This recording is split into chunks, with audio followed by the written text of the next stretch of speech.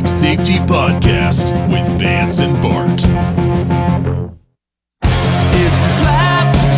There's no comfort fitting in a fake safety that no one believes in.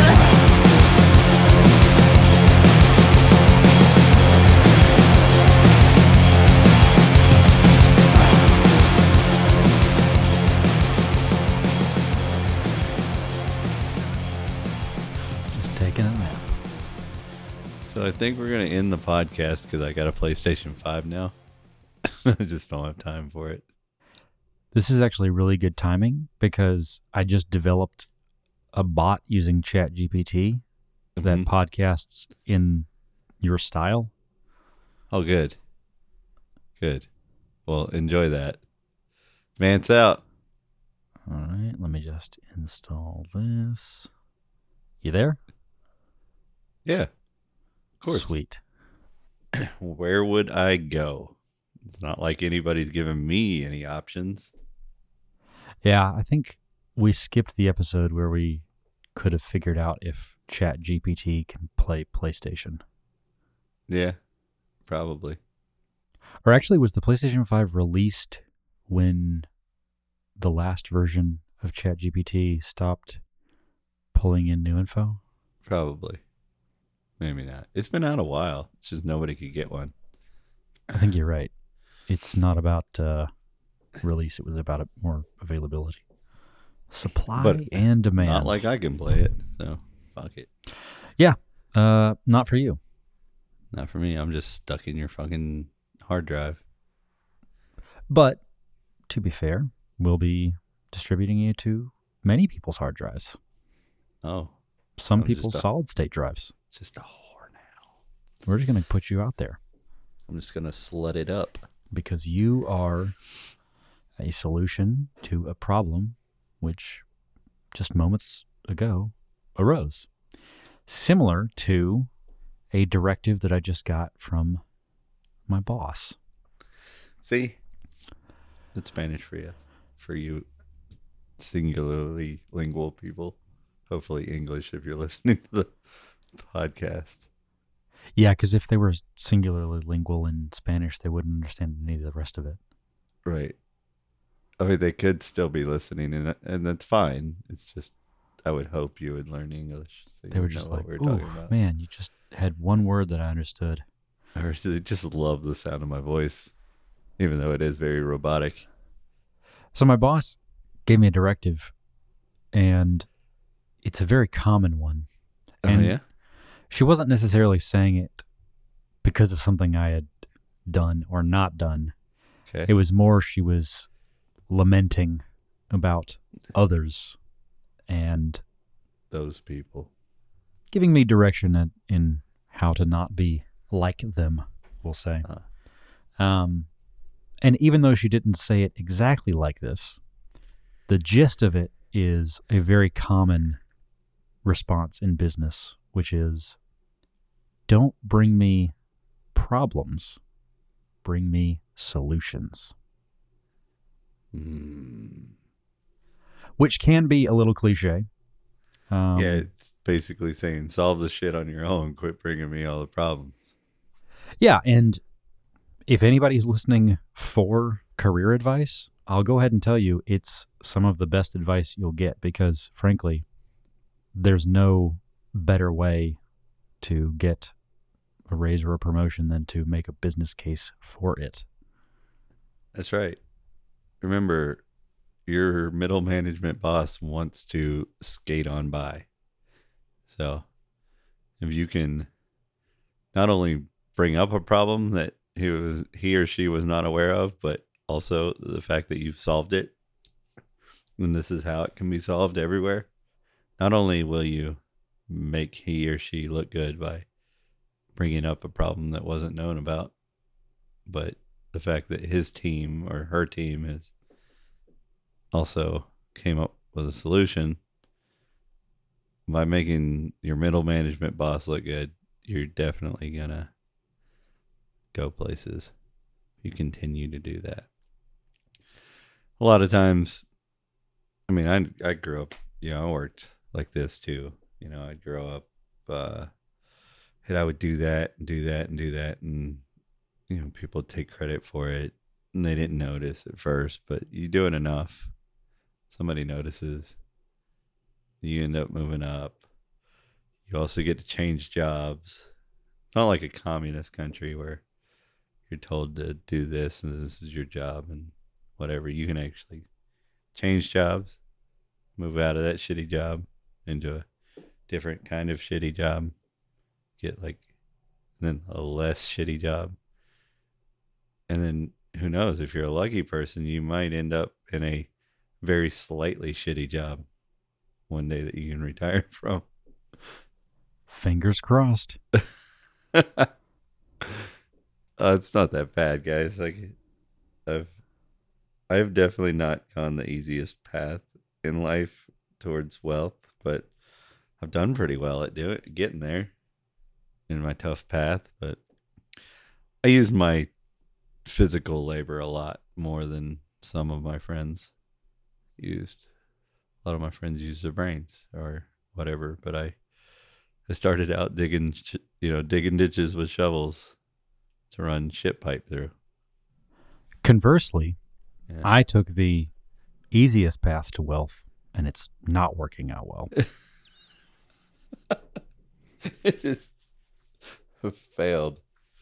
A lot of you guys are wondering how a bot has been digging with a shovel. But you got to remember, this is just based on Vance's past. I, as the bot, actually think that I did that stuff. It's complicated. But like human memory, it's not entirely reliable. See. But today is not the eyewitness testimony episode. No, the Bring Me Solutions directive is good for not only leaders, but also for folks who aren't necessarily the ones who are tasked with solving things. Quite often we rant and rave about things that are completely out of other people's control or may not necessarily be their fault, and we're basically just making them aware of things that are generally negative.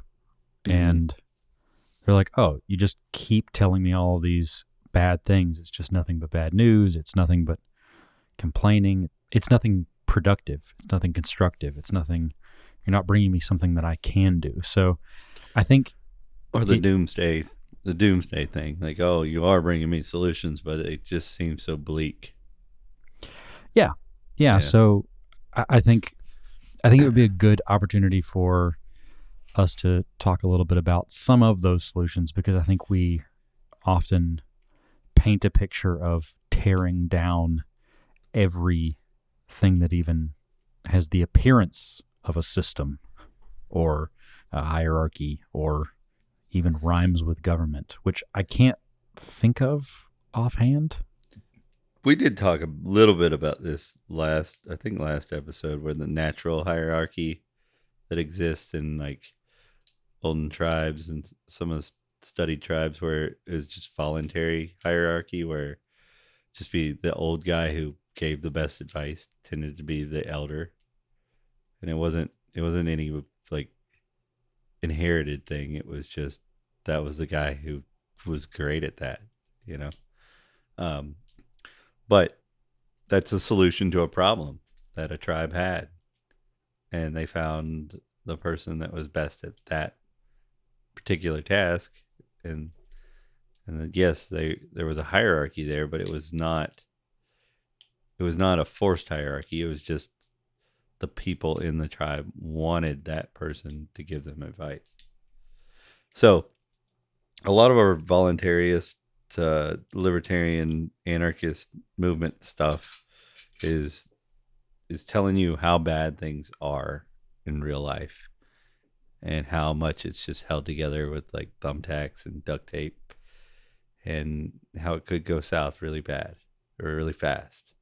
And there's a doomsday aspect to that. We got our preppers, we got our gold people, we got our silver people, we got our Bitcoin people, we got all these people who are telling you ways to keep something maybe, to try to hedge against all these problems. And these are solutions.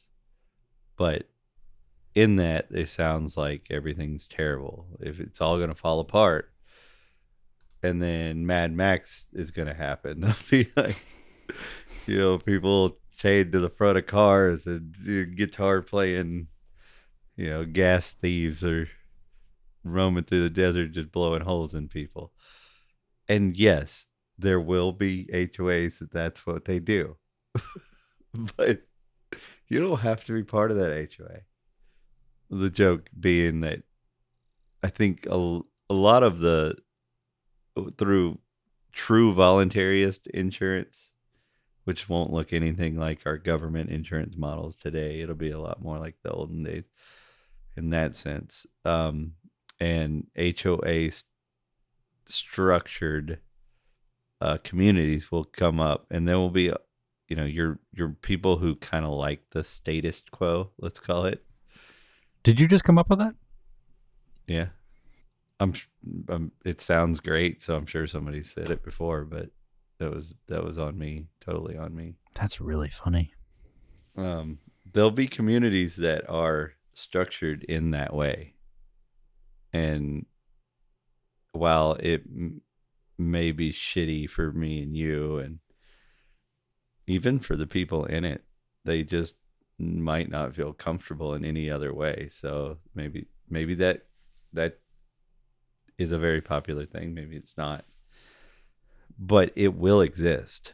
There will be all sorts of different ways to live, different ways to drive, different ways to travel, different ways to shop, because there won't be any protectionist type laws out there stopping you from being able to structure your lives the way you want to. And while we do as anarchists talk about, getting out and doing it on our own, we don't mean that in the sense that that's what we want to be the case. We don't, even the people who are out there farming and growing their own food and trying to be off grid as much as possible, they do it in a community atmosphere. A lot of them, I mean, if you go and look at the raw milk community, a lot of those people are those type people. And the raw milk community is very tight. They trade goods, and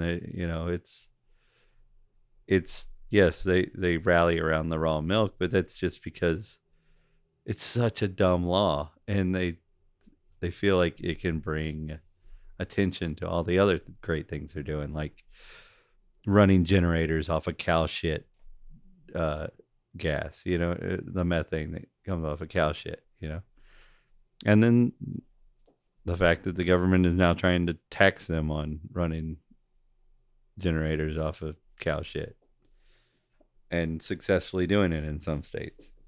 Anyway, what we're saying is these people, they do share, commingle, and a voluntarist / libertarian anarchist community will be based on capitalism as a whole. As I'm not saying each community has to do that. I'm saying like the way it works will be based on capitalism. So, and I'm not talking about protectionist capitalism. I'm talking about real capitalism. So there won't be anybody stopping you from trying something new, and then the cream of the crop will rise to the top. But that doesn't mean that's the way you got to live. Let's say the status quo is the best and just happens to be the richest. I'm not going to live like that. I don't care if it's the best. I'm not going to live like that. So I'm not going there. And yes, there might be a lot more communities like that if it is the best, the richest, the way to go. But I'm not living like that. So I won't live in that community. And I know we've said this on past episodes, but the great thing about our philosophy is a communist could thrive if whatever they did worked. They potentially could thrive in our social system because it would be allowed as long as it's voluntary. That doesn't work vice versa, though. One thing that I do appreciate about Gen Z and I think some of the younger millennials is the word community means something different to them. Because I think a lot of elder millennials, Gen X, and, as you go further up, it gets more and more clear that community means something very specific in terms of like physical space and the place in which you live and things like that. But I think a lot of the ways that we define community can be physical space, but I think is also about a sharing of ideas, the ways in which we interact, shared values, and while it has been co-opted by, let's just call it social media online, there are other ways of going about that too. And I think they're also not exclusive. It's not like there's this eventual reality where there are 1,000 communities and you have to pick one. Right. I see it very similar to the way that we see splintered media and fandoms, right? Like in the 50s, 60s, 70s, if you think about like musicians, you had your choice of a handful because that's what the gatekeepers decided you were going to listen to. Those were the handful of musicians you could listen to.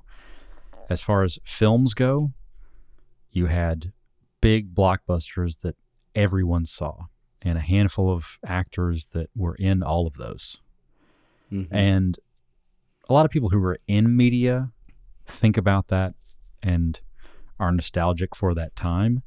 But there are a lot of benefits to this splintering of media because it's become more and more specific and more tailored to folks' individual interests, because even though there aren't like mega rock stars or mega movie stars, I think, we still do in like Marvel and Disney, but they tend to be the exception. You can still be part of those communities and kind of collect that. Like the fandoms, you can stack those. You can be one of the Cumberbitches, which is what you are if you're a fan of Benedict Cumberbatch. And you can also be, I forget what other things there are, but you can be in multiple. It's you sort of construct your own. And like the guy who taught me the raw milk thing was a Bitcoin dude. Right. I was listening to him for Bitcoin advice, but then he threw in the raw milk thing. Same thing. Right. That's two different communities. Not everybody who's into Bitcoin drinks raw milk, believe it or not. Yeah, it's hard to believe, right?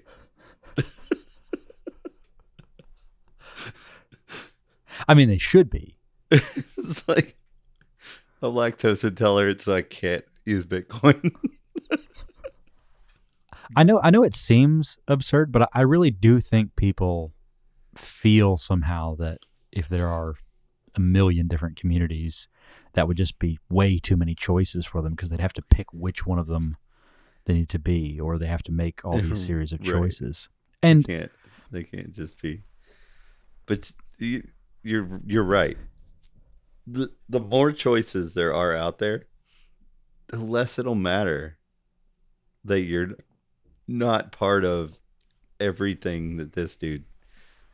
Your neighbor won't be mad at you because you've got whatever flag out in front of your house anymore, because if there's that many communities and that many things to be a part of out there, none of your neighbors will be part of all the same thing, but you'll have enough in common. It won't be difficult because you just say, you don't like that, or that. Do you like this? Oh, you do? Oh, do you like this? Oh, you do? Let me share some of that. Align on those things. Yeah. And it'll be fun to talk about these things. For example, I'm big into cars. It's performance cars and things like that. Most of that scene, I probably don't align with anything else. With most people there.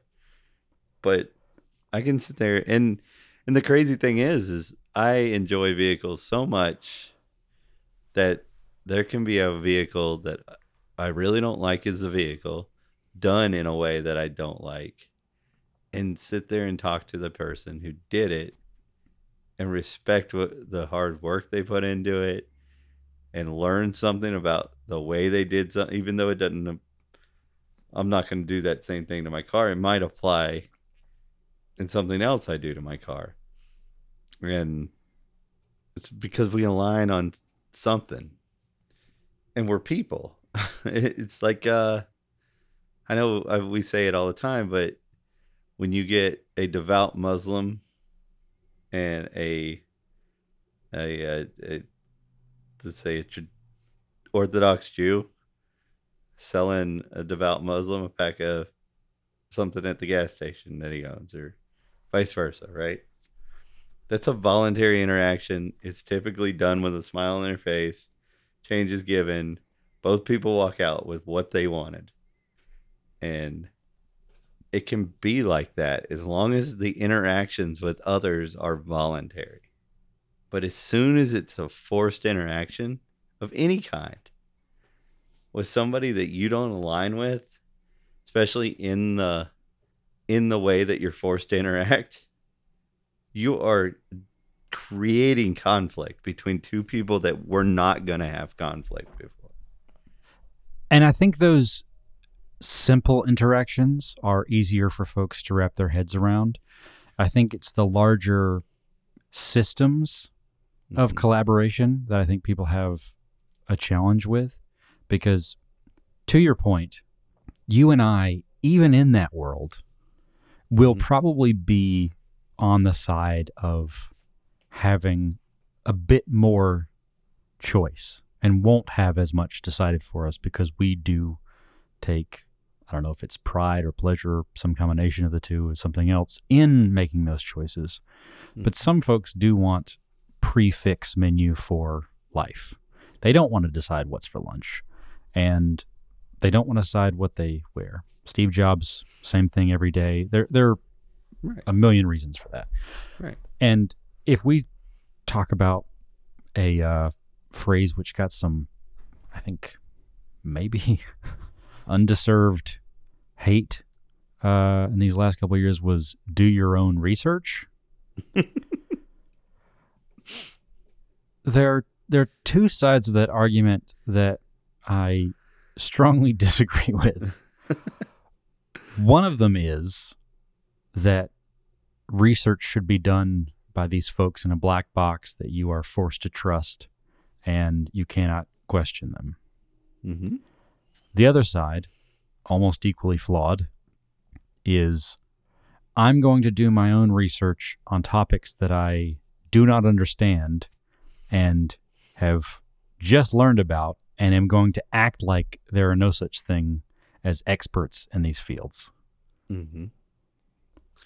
So the good thing about the free market is you can watch that happen.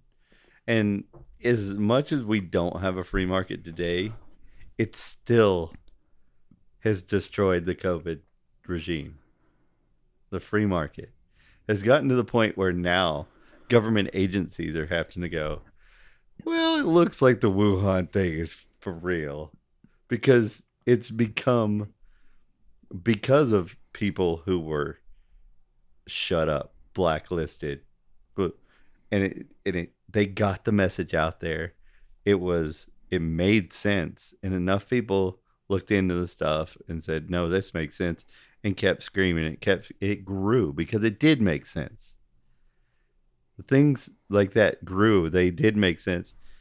And to the point that now the conspiracy theorist of yesterday is the smart guy. And of course it's trying to be spun on the news like, oh, they accidentally got it right. They're still the stupid ones, but it's not the point. The point is that no matter what, the free market ends up winning in the long run. The more you fight it, the more poor you make everybody. the free market of ideas is the same. It's the same thing. There is different ways to live your life. You can know all this and still wear a mask and just go. You can say, I believe it works anyway. Or you can say, I feel more comfortable like this. But if you're doing it like that, if there's nobody silencing other people from telling you, look, the mask thing, it's not working. If there's not people ruining your life for telling people that, then there's no conflict between these two people. Well, and again, going back to the solutions over problems, I don't even want to talk about what's flawed about the people ruining lives and silencing people. I want to offer up an alternative in that, like we said, a guy selling something to another guy at a gas station, pretty easy to wrap your heads around. But sometimes we forget that even in a voluntary society, there can be third-party systems.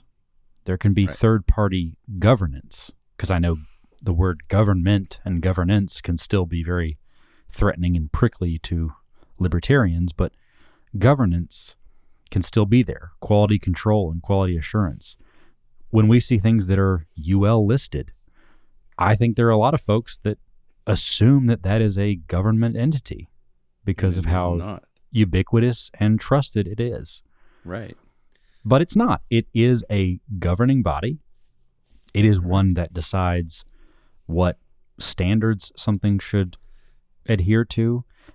It's so trusted that not only do people look for it and trust when it's got the label on it, but the companies that are tested to get the label, they actually pay that company to test their product. And that doesn't guarantee that it's going to pass. Because if it did guarantee that the people buying the products wouldn't care if it had the label on it. So they can't do that or they'll ruin their good name.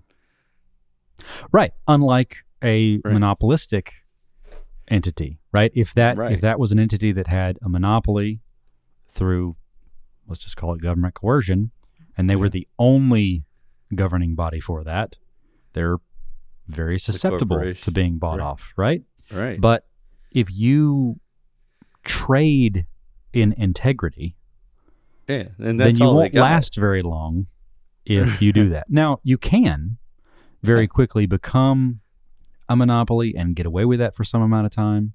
Right. But in the long run, you won't. Right. And again, I think that's the part. To become a monopoly in that, you would still have to gain the trust for a while, do the right thing, and then fall off. And then that just opens the door for somebody else. But that's what people are so scared of with the free market, because they think that's a negative. Oh, what happens when the UL label? Then we won't have one, right? Or let's bail them out. Let's bail out Chevy because it's one of the biggest car companies in the U.S. But what other car company in the U.S. could have taken its place? Somebody who had a better idea, a better business model. But instead, we've all got poorer by bailing them out and making them come up with the vault.